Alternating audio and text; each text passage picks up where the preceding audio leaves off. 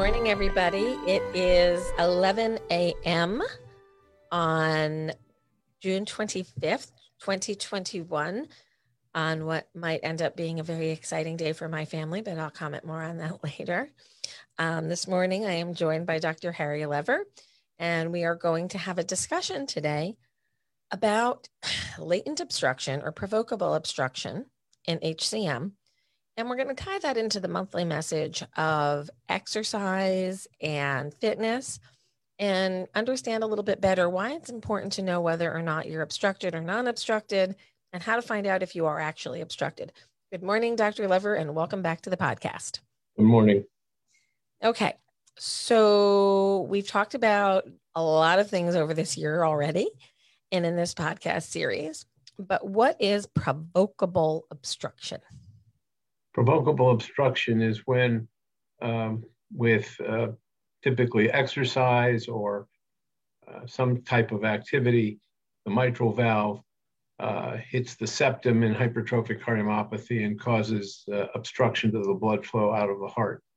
This occurs in about 35% of people with hypertrophic cardiomyopathy. That is to say, at rest, you don't have obstruction, and then when you exercise or do some type of activity, you can develop outflow tract obstruction. 35% of people have resting obstruction, and again, the provocables are 35, and about 30% have no outflow tract obstruction. So it's roughly about a third or so of the patients have provocable outflow tract obstruction. So let's dial back a little bit. Let me turn my volume down here a little bit. Let's dial back a little bit so those who are just kind of learning or keep up with us. What is obstruction and what is being obstructed? I can show you a picture if we share. Absolutely. Visuals help, but we're going to need a narrative over it so that those who are only listening can get a good understanding as well. Let me share the screen. Thank you. This diagram shows what happens normally in a normal heart. This is the posterior mitral leaflet, the anterior mitral leaflet, the aortic valve, ventricular septum, posterior wall. And when the heart contracts, mitral leaflets come together and they close, so there's no leakage of the blood backwards. And then the blood goes out the aortic valve. In patients with hypertrophic cardiomyopathy, we get what's called SAM, or systolic anterior motion of the mitral valve. This particular diagram is going to show bileaflet SAM, but you can have anterior leaflet SAM, you can have posterior leaflet SAM, or as here, both leaflets are SAMing. And I'll show you what that looks like. Mitral valve comes up, it hits the septum, and some of it may leak backwards into the left atrium, and the blood is going then out the aortic valve. Now, this is what happens in resting SAM. I don't have a diagram of provocable obstruction, but basically what happens in provocable obstruction is the leaflets move normally at rest, and they don't come up and strike the septum as they do here at rest. So that's bileaflet SAM. And so what you imagine is that at rest, in somebody who has provocable obstruction, the mitral valve does not come up enough to hit the septum and cause outflow tract obstruction. With exercise or doing something simple like standing up, the mitral valve, the left ventricular cavity shrinks. The mitral valve then tends to move closer to the septum, and you may get outflow tract obstruction. And that happens with exercise. We try to provoke that with what's called a Valsalva maneuver, where people actually bear down and tighten their abdominal muscles. That also causes the left ventricle to shrink, and it can cause outflow tract obstruction. If you are dehydrated, if it's a hot day and you're outside on a hot day and you haven't had any fluids, the left ventricular cavity shrinks and you can have obstruction to the blood flow out of the heart. So it's very important for people who have provocable obstruction in hot weather to remain well hydrated, because if you don't, you could theoretically get dizzy or even pass out. So it's important that people with hypertrophic cardiomyopathy maintain a good state of hydration. So if somebody, they have non-obstructed HCM, right, but they've never had a stress echocardiogram by a center who knows how to assess such data, why should they consider getting a stress echo at a high volume center who has a protocol already established to identify outflow tract gradient? Because they will know how to put somebody, typically we use a treadmill, put the patient on the treadmill, do a resting echo, lying down, typically was done that way. Then we stand the patient up, put them on the treadmill, have them exercise as much as they can do, and see what happens. Some people won't not develop obstruction, and others will have resting obstruction. And then the type we're talking about here may have provocable obstruction with exercise. The other thing that we sometimes do, not often, but sometimes, is that if we cannot induce obstruction with exercise, we will feed the patient, which is a little unusual. A lot of people don't think about doing that, but in some cases, we actually feed the patient to take the blood into the stomach, which then takes blood away from the heart, which then causes it to shrink. The cavity gets smaller, and you can develop outflow tract obstruction after eating. Now, that also brings up the point that if you're going to exercise and you know you have provocable obstruction, it's probably best not to eat before you exercise. But here we're trying to do a test to bring it out, and that's why we give people, we might feed them before we do the stress test. The way I look at that situation is patients and just people in general. If you know you're having a test, you want to study for the test. So you think you want to be your best self, when in actuality, you want to be your average self or even your worst self, so you can see how bad something can get. So you want to talk to your team about what you're going to do to prepare for this test. But if you get the perfect night of sleep and are hydrated perfectly and you don't eat beforehand and you balance it all out, you're not going to see what's going to happen on that day that you're at the family picnic and you've had a little too much to eat and you try to run across a field to grab a ball for somebody. You're not going to know what that's going to be like if you study for the test. So talk to your team, decide whether or not you're going to eat before or not, you're going to take your meds before or not, and figure out how you're going to go about doing this. I think it's critically important for people to get what they need out of a test, not try to have their best result. Does that make sense? Yep. Okay. The other thing that this does bring up is alcohol becomes a problem for patients with hypertrophic cardiomyopathy. And I encourage my patients not to drink any alcohol. That's whiskey, wine, or beer. Now, it also turns out you should know that a bottle of beer is worth a shot and a half of whiskey. So if you drink a whole bottle of beer, that's 45 cc's of hard alcohol. And we discourage patients from doing that because alcohol can also cause peripheral vasodilatation and cause you to have outflow tract obstruction. It can also cause heart rhythm disturbances. One in particular is atrial fibrillation. And that's why we discourage patients from drinking alcohol. Okay. So do we have any other slides today, or is that the last? I think I think those two are, that gets the idea of the obstruction. Okay. So let's pivot the conversation to the topic of the month, which is exercise and activity. If somebody is unsure of their obstructive status, it may be harder for them to plan an exercise regimen that's appropriate for their heart and prepare for that exercise. So this first step is to do the stress echocardiogram with a knowledgeable center, find out what your provocable gradient is, if there is any at all. And then once somebody knows whether they're obstructed or non-obstructed, what exercise level are you comfortable in prescribing or discussing with your patients on average? Well, I believe in, I guess I'm a little more conservative now than some people. I tend to encourage walking. I discourage jogging, riding a bicycle.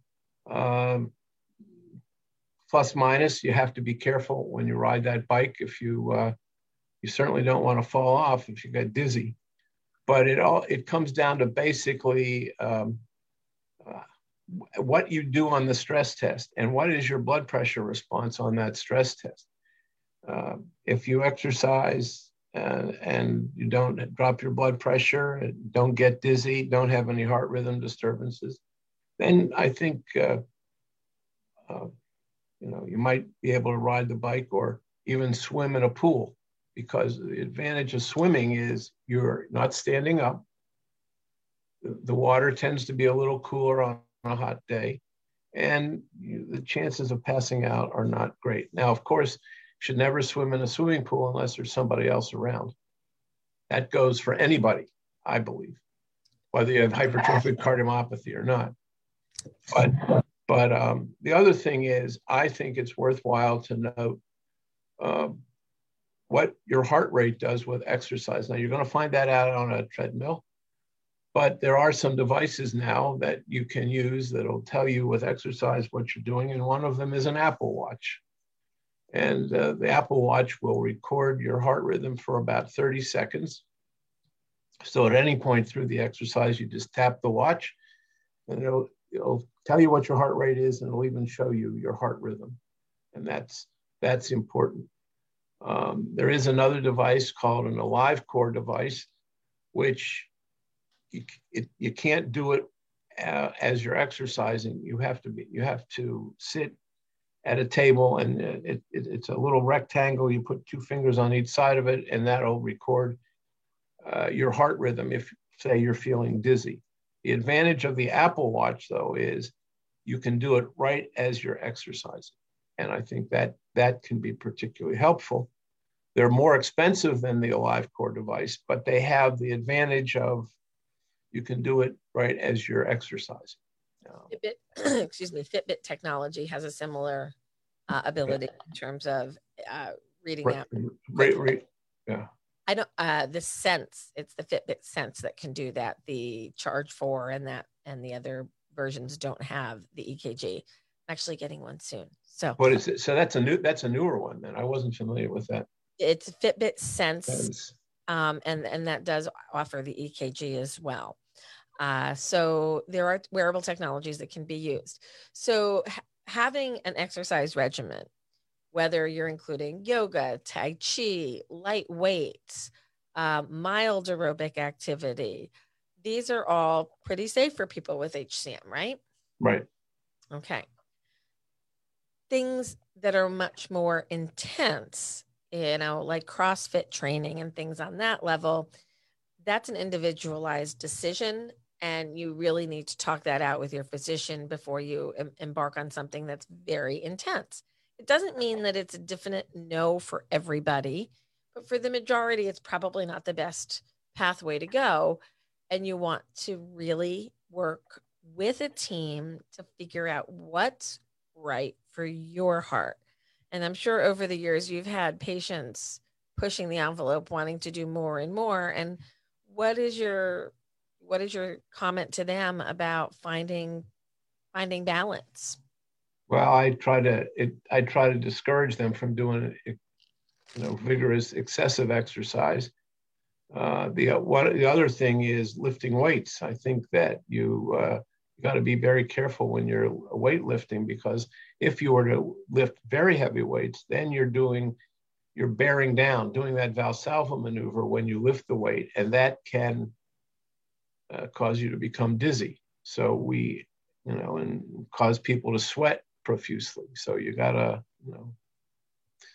I really discourage my patients from weightlifting. We don't want to do anything that would really cause the heart to hypertrophy anymore. And that's why I discourage them from doing heavy weightlifting. You know, maybe 10 or 15 pounds is okay, but certainly not 100 or 200 pound weight. I would never tell people to do that. You said something a bit provocative there, and that is you don't want anything to add to hypertrophy. Right. Can somebody with HCM develop left ventricular hypertrophy that's not related to their HCM? Well, it might be possible. And you certainly don't want to put any extra strain on that heart. And the other interesting thing to think about is if you're looking at somebody going through puberty, you don't want to, when the person is growing, you don't want to do anything to stimulate that heart to hypertrophy any more than it otherwise might. We don't know all of the circumstances, but certainly if that heart is going to hypertrophy, that's when it would tend to happen more, and you don't want to exacerbate that, make it worse. So I don't know why I'm getting an echo today. So the physiologic stress on the heart can add to degrees of hypertrophy. Doesn't cause HCM, but if you have HCM and you're adding bulk, that's not a good thing. Well, as a matter of fact, there are a group of patients who maybe we're not 100% sure whether they have physiologic hypertrophy or hypertrophic cardiomyopathy, tend to be a borderline to a little bit more than borderline hypertrophy. And those patients, we might tell them if the heart is looking thicker, we might tell them for 6 months to lay off exercise, vigorous exercise, and see if that hypertrophy goes away. I've had a few patients where that's happened, where it actually got less. And that is the telltale sign of athlete's heart. That's right. So athlete's heart, for those of you who might not have heard that term before, or were told that you have an athletic heart, but you actually have HCM, athlete's heart is the physiologic change of the heart muscle that makes it look a little thicker due to conditioning. It's actually quite rare. And if you are a rower or a marathon runner or somebody who's an elitely trained athlete 4 to 5 times a week doing massive exercise, these are the people who tend to have true athlete's heart. If you're 40 years old and you're a weekend warrior, it's probably not athlete's heart. Would that be right, Dr. Lever? Right. Okay. So we want to encourage people to stay active because we know activity is good for the rest of the body. We don't want to develop hypertension, obesity, COPD. We want to keep the lungs moving. We want to keep the body moving, and we want to stay healthy so we don't have all these other downstream effects, coronary artery disease, etc. So walking you like, light bike riding with a helmet, obviously. Right. Swimming with somebody else, obviously there, always. Unfortunately, this morning I just heard about a drowning. One of my staff members witnessed on vacation. 7-year-old, very, very, very tragic and sad. So our condolences to that family. So always swim with somebody else. But in terms of exercise, is there anything else that you think is wise or helpful for somebody with HCM? Any particular type of exercise? No, I think that those are the kind that I think are the safest. And, the other thing to think about is going up steep hills. If you're going up a steep hill, you might really push it, depending on, on how steep that hill is, and you might find yourself really working hard. On the other hand, at some point, you're going to have to come back down the hill, so it's not all bad, but you just want to sort of be aware of that. The other thing that I think is helpful in terms of how much exercise you do, and it's also with these devices like a Fitbit, there are portions of the app that allow you to record what you eat every day. And you write down what you eat. It'll tell you how many calories you take in. And then by the number of steps or how you're moving, typically, the the walking will give you a more accurate idea of how much you're burning. Because when you ride a bike, as I have found out, you're pedaling, you intermittently coast, you pedal, you don't really get an idea of how much distance you're doing, because it doesn't really count the steps like it does when you walk. If you might you might ride a bicycle a longer distance than you might walk, but it doesn't give you as much of an accurate idea of how distance you're moving, because your feet aren't moving when you're pedaling or you're coasting, so it doesn't really realize how much you've moved. So that's a small point, but. Well, you can, on some of them, there are settings for what activity you're doing during that time. So it monitors your heart rate with that activity and can calculate the calorie burn more effectively. But you gotta set the little triggers. And right. I gotta be honest, I like my Fitbit Charge 2 better than my Charge 4 because the screen is easier to use for tracking activity, which is why I'm going to the Sense as soon as I get myself to the store to buy one. So there's great wearable technology. So the concept of, how many steps a day, where you look at some data, it'll say 10,000 steps a day is where we should all try to be. Right. I know not everybody with HCM is up to 10,000 steps. I've always tried to use the theory that get the Fitbit, don't change your activity, see what you do. I can tell you before transplant, I had figured out ways to only walk about 1,500 steps a day because that's all I had the energy for. And when you're only walking 1,500 steps a day, it's hard to build yourself back up to 10,000 steps. So wherever you start with a number and try to add something small like 200 steps a day.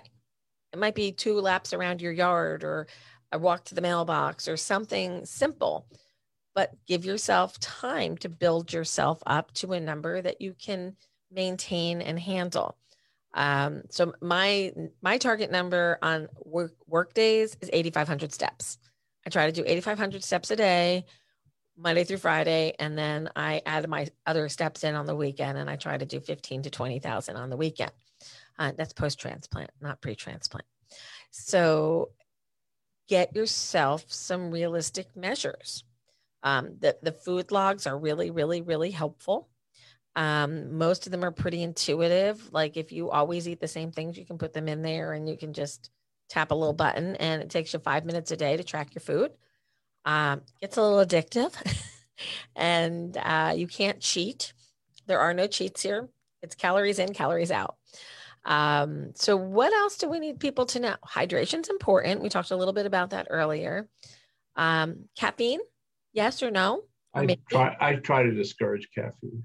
And, maybe 1 cup won't hurt you, but sometimes 1 becomes 2, becomes 3, becomes 5. You don't want to overdo it. So I'd try to go without the caffeine if you could. Okay. But if you drink coffee and you don't have any negative consequence from it, you don't feel palpitations, it doesn't make you feel worse. Is there any scientific proof that it's bad for you in HCM? No, probably. It's not as bad as alcohol, but I just, anything in excess is no good for you, for anybody. No. 5 cups of coffee is definitely not good. Although there was data out today that coffee is good for your liver. I don't know what that data is. And in 6 months, there might be an article that comes out that says coffee is bad for your liver. So I don't know, but today coffee is good for your liver. So have a cup of coffee and be good to your liver. All right. We're going to open up to Q&A in a little bit. So if you have any questions, now would be a really good time to put them in the comment feature and I will read them in just a second. So start typing. Okay. So I am a great aunt. 11:19. Wow. 11 pounds? No, like 4 minutes ago. Oh, I see. Hold on a second, everybody. I have to go check this text message out. Now I get to find out a name. My nephew John and his wife Kim just had their first baby. So I'm a little excited right now. I didn't expect it to happen live on a podcast. So, baby, whenever you're old enough to view this, this is when your aunt found out that you came. Great aunt, actually. Oh, my goodness. My sister's a grandmother. Happy day. Very happy day. Oh, boy. Sorry about that, Harry. Didn't expect to get completely emotional here. All right, back to exercise and HCM. All right. So we know obstruction is important. Let's pivot from obstructed exercise. What about non-obstructed exercise? A non-compliant left ventricle, a stiff one. Are there any tips that we can give people who have non-obstructive with restrictive physiology or just some diastolic dysfunction on exercise? I think it's pretty much the same. And certainly if you've had symptoms of heart failure, shortness of breath with activity, or you're really not feeling well, I would not do a lot of exercise. You just have to know how you're feeling. And if you're on a lot of medicines for your heart, I would not do vigorous exercise. Not to say I'd sit around and do nothing, but you got to be a little more aware if you're needing vasodilators or something like that to feel better. You don't really want to push it hard. I did a lot of stretching and, more like Tai Chi type movements just to kind of keep the muscles moving and oxygenated to the best that I could. I lost a lot of tone in my legs at that point in time, and it took a long time to get that back and get the strength in your legs. The other thing also, it might be worthwhile to you get these little devices you put on your finger and see what your oxygenation is with exercise. I don't think that that's necessary for the typical patient who's feeling okay, but if you're having symptoms, it might be worthwhile to measure that. So, A, movement is good. B, extreme exercise only with consult with a knowledgeable physician who can help guide you. This concept of shared decision-making doesn't mean everybody gets to do exactly what they want.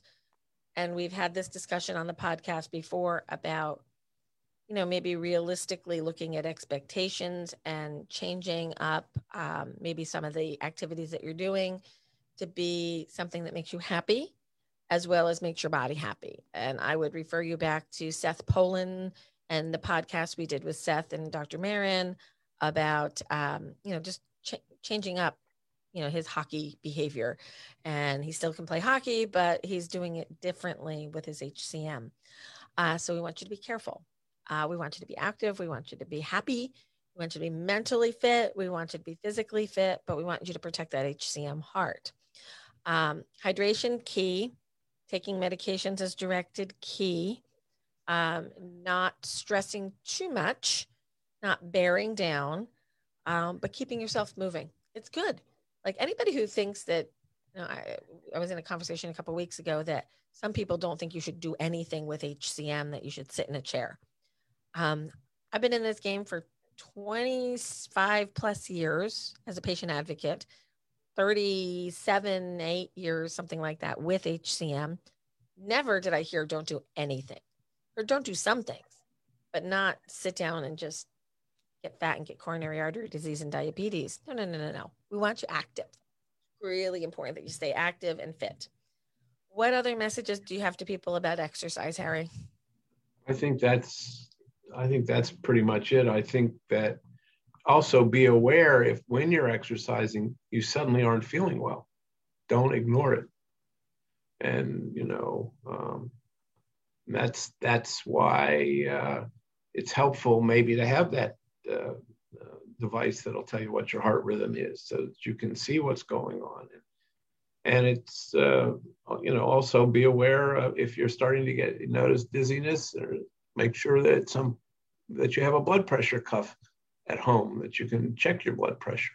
That's another thing that you can do. Now, obviously, if you're out exercising, that's not going to happen. But if you're not, you go out, you exercise, you come back, you're not quite feeling right, check your blood pressure, because what may have happened is you could have dehydrated yourself. And if you've got hypertrophic cardiomyopathy, you have provocable obstruction, you're dehydrated, you may have obstructed, and that can hang around until you get rehydrated. So it's worthwhile to measure that blood pressure and have an idea of what's going on and differentiate a low blood pressure from low blood pressure versus an arrhythmia. So you can pretty much get an idea of what's going on if you have the proper devices. You check your blood pressure and check your rhythm, check your heart rate. So I'm going to pivot this a little bit to, we talked about studying for the test early on, and I've always been concerned about things that I used to think, and I hear people saying the same things. I'm wearing a Holter monitor, I can't do that. Or I have an event monitor on, I don't want to do anything strenuous. I actually think it's quite the opposite. That's when you push your limits a little bit to see what happens when you push. That gives us the opportunity to say, okay, this is you doing the most that you can do. And look, everything was okay, or no, it wasn't okay. So I think it's critically important that people don't study for the test and that they talk to their team about, okay, how far can I push it with this? I know some people who've gone on, hikes with Holter monitors and have bike rides that are really long, and they really push it and they see what's safe or what isn't safe for them. So I would say don't study for the test, check with your team, push the limits a little bit and see what bad things happen or not. So there could be a lot of reassurance in this testing as well. Okay, so the questions are quiet today, people. You're normally very questioning, and I don't have a lot of questions today. We've been talking about exercise a bit, so I'm hoping that the lack of questions means we're clearing the air for people. Between the podcast and the Big Hearted Warrior Tour, we're discussing this a great deal, and I hope that we're adding people to the list of those who want to be active as much as possible. Obviously, if you have outflow tract obstruction and you become symptomatic with exercise, that's something that needs to be addressed as well. And we hope that you work with your team to address, the symptoms related to obstruction. Any other parting words today, Harry? Anything on the vaccine front or COVID front that you want to discuss? Well, we've got to be careful and make sure you're vaccinated. There's this new virus called the Delta virus, strain, and it's particularly contagious. It's very interesting. About 3 weeks or a month ago, there were about 500 cases or so in Great Britain, and now it's pretty much taken over in Great Britain, and now it's about 20% of the new cases in this country. Fortunately, we're still lucky the vaccines are still working, but we can't take it. But what we're finding is that people who aren't taking the vaccine with this new variant are getting sicker than had been the case.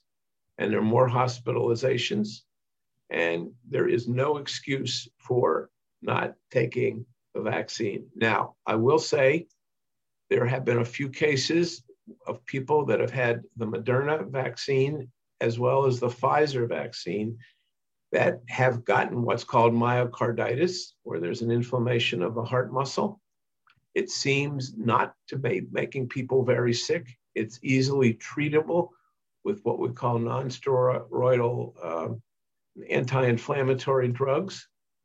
And the FDA's come out with a statement saying that the risks of this myocarditis are nowhere near what they are if you do not take the vaccine. So for everybody, unless you've had a very bad reaction to some vaccine in the past, where you get a very bad allergic reaction, that's probably the only contraindication to it.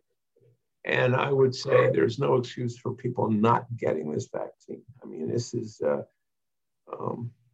as a matter of fact, it was on the news last night that there are 10 states in this country where 50% of the new cases are this Delta virus.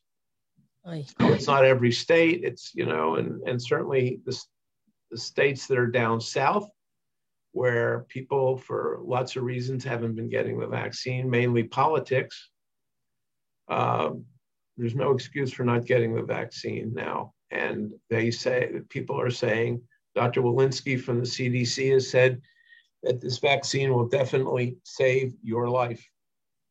And particularly if you have hypertrophic cardiomyopathy or any kind of heart disease, this is not something that you want to get. You do not want to get an inflammatory response in your coronary arteries or your lungs. Certainly, if somebody with heart disease doesn't want to know about that at all, and they definitely should be vaccinated. So there is no excuse at all. And I have a question and a curiosity. So we know that young people who may have been infected by the COVID virus may be asymptomatic. What do you think the likelihood is that some of these young people who, after they got the vaccine, are found to have myocarditis? Was it the vaccine necessarily, or did they maybe have asymptomatic COVID sometime prior and still have? Well, sometimes you don't know. You may not know. Right. But certainly, if it looks like you have an inflammatory response, be it the vaccination or the disease itself, the treatment is pretty much the same. Okay. In terms of anti-inflammatory agents. And I was talking to an old friend the other day, and I said, "Hey, did you get vaccinated yet?" And she said, "Oh no, I don't want my DNA to change." Can the vaccine alter the human DNA in a negative way? Not that we know of. And again, we have got to get rid of this disease. It's interfering with our lives too much. We have lost 600,000 people in this country from it. And I'm still a believer that if you're around a lot of people, you probably should be wearing a mask. The other unfortunate thing is that it's always hard to know who got the vaccination, because some people decided that it wasn't politically correct to ask people if they had the vaccination. And I think that was a very, very bad mistake. Knowledge is power. And in this problem now, we need as much power as we can get to get past this problem. And it's getting old, and we've got to stop this nonsense and understand that it's scientists and doctors that understand this problem, not politicians. Amen. I'm going to pivot again because we have another 2 or 3 minutes that we can chat, and then you have an appointment, and so do I. So drug quality. We've talked about this quite a bit. And we know that metoprolol has been a problem coming from particular factories, particularly in India and China. And we've been concerned about its quality. And a new company came in and became the authorized generic for Toprol. And the company's called New American Therapeutics. And we have some updates from them that rather than only being available through Eagle Pharmacy, that New American Therapeutics metoprolol is now available at most pharmacies, including CVS and Walgreens, I think. Was that correct? Right. But you gotta ask for it and insist on it. And don't let them tell you they can't get it. Their wholesaler doesn't carry it. No. You tell them, find it, or I'll find a drugstore that will. And you also got to be careful that if you do get it, that next month they don't change it on you. So it needs to look the same. Full disclosure, HCMA is not getting any funding or political or financial ties to New American Therapeutics. They signed a contract with AstraZeneca. They are having the drug. It's actually manufactured by AstraZeneca in Sweden, and they're the distributor for the United States as of now. That's where you can get true Toprol, not just metoprolol. It's true Toprol XL. The extended release molecule works as it's supposed to. It doesn't dissolve too fast. It doesn't drop out of your system. It's going to give you consistent coverage. We will be working more on this topic in the future, and I thank Dr. Lever for his passion and his advocacy in ensuring that we are getting high quality drugs, and there's more work to come in this area. Stay tuned for more. Now, one other tip. There is a program called drugs.com, and under drugs.com is a pill identifier. You can look at your tablet, you go to the pill identifier, and you enter in the code that is on the tablet, and you can identify the manufacturer if there's any question at all, or it looks like they've changed something, or a few drugstores out there don't always put the manufacturer on the label. And if you use the pill identifier, it'll tell you what it is. Another note, if any of your medication is crumbling and it's a long-acting drug, if you notice it's crumbling, you need to bring it back to your pharmacy immediately and ask for a different batch, because time-release drugs should not crumble, because part of the time-release mechanism is in how the drug actually dissolves in your body. If it's crumbling in the bottle, it's not staying whole in your body, and it's not going to work properly. And it's most likely not the authorized generic. Yeah. I mean, bad things can happen to good to good drugs, and you just want to keep an eye on that. But if you get a brand that is crumbling, it's not going to work for you. And as a general rule for drugs, if you're taking something and you're feeling all right and things are going all right, don't let them change the manufacturer. That's another potential problem, no matter what you're treating. There's two diseases in particular that you have to worry about. One is a seizure disorder. You do not let anybody ever change your drug if you have a seizure disorder. And thyroid disease. If you're hypothyroid, you don't want somebody changing the manufacturer if you've become stabilized on the stuff. Okay. So on that note, I'm going to leave with two announcements for the day. Number one, join me back here at 2:00 for a second podcast of the day, where I will be meeting with Dr. Marty Marin and Dr. Mike Robach, who is the new cardiac surgeon at Tufts, who is training with Hassan Rastegard right now, and will be taking over that program when Dr. Rastegard retires, not immediately, but in the coming future.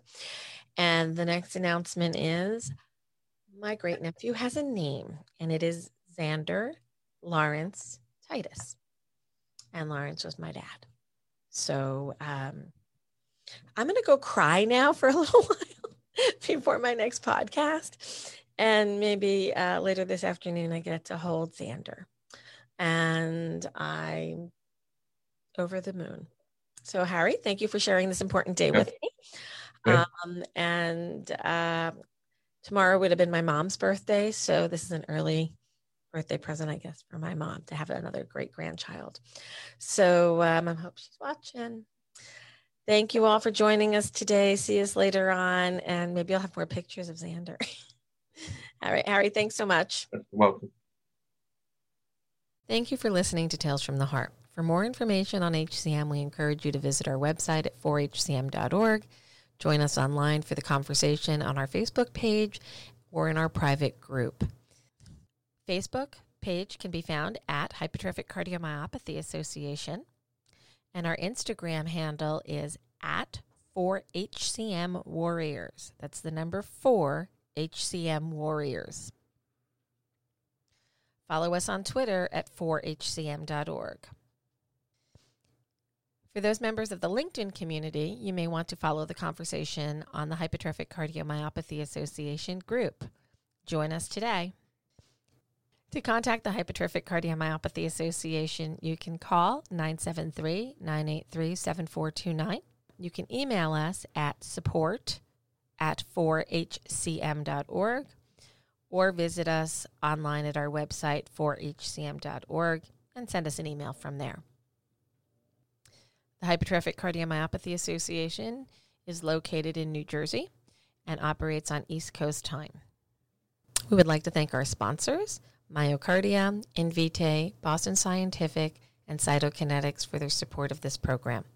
The HCMA is partnering with MyoKardia, 23andMe, and others to help learn more about hypertrophic cardiomyopathy. Learn more about these initiatives at 4hcm.org. Invitae, a genetic testing company and a sponsor of Tales from the Heart, is proud to provide free genetic testing to families with hypertrophic cardiomyopathy. Please learn more at 4hcm.org. Hey, we know life with HCM can be challenging, and support is critical.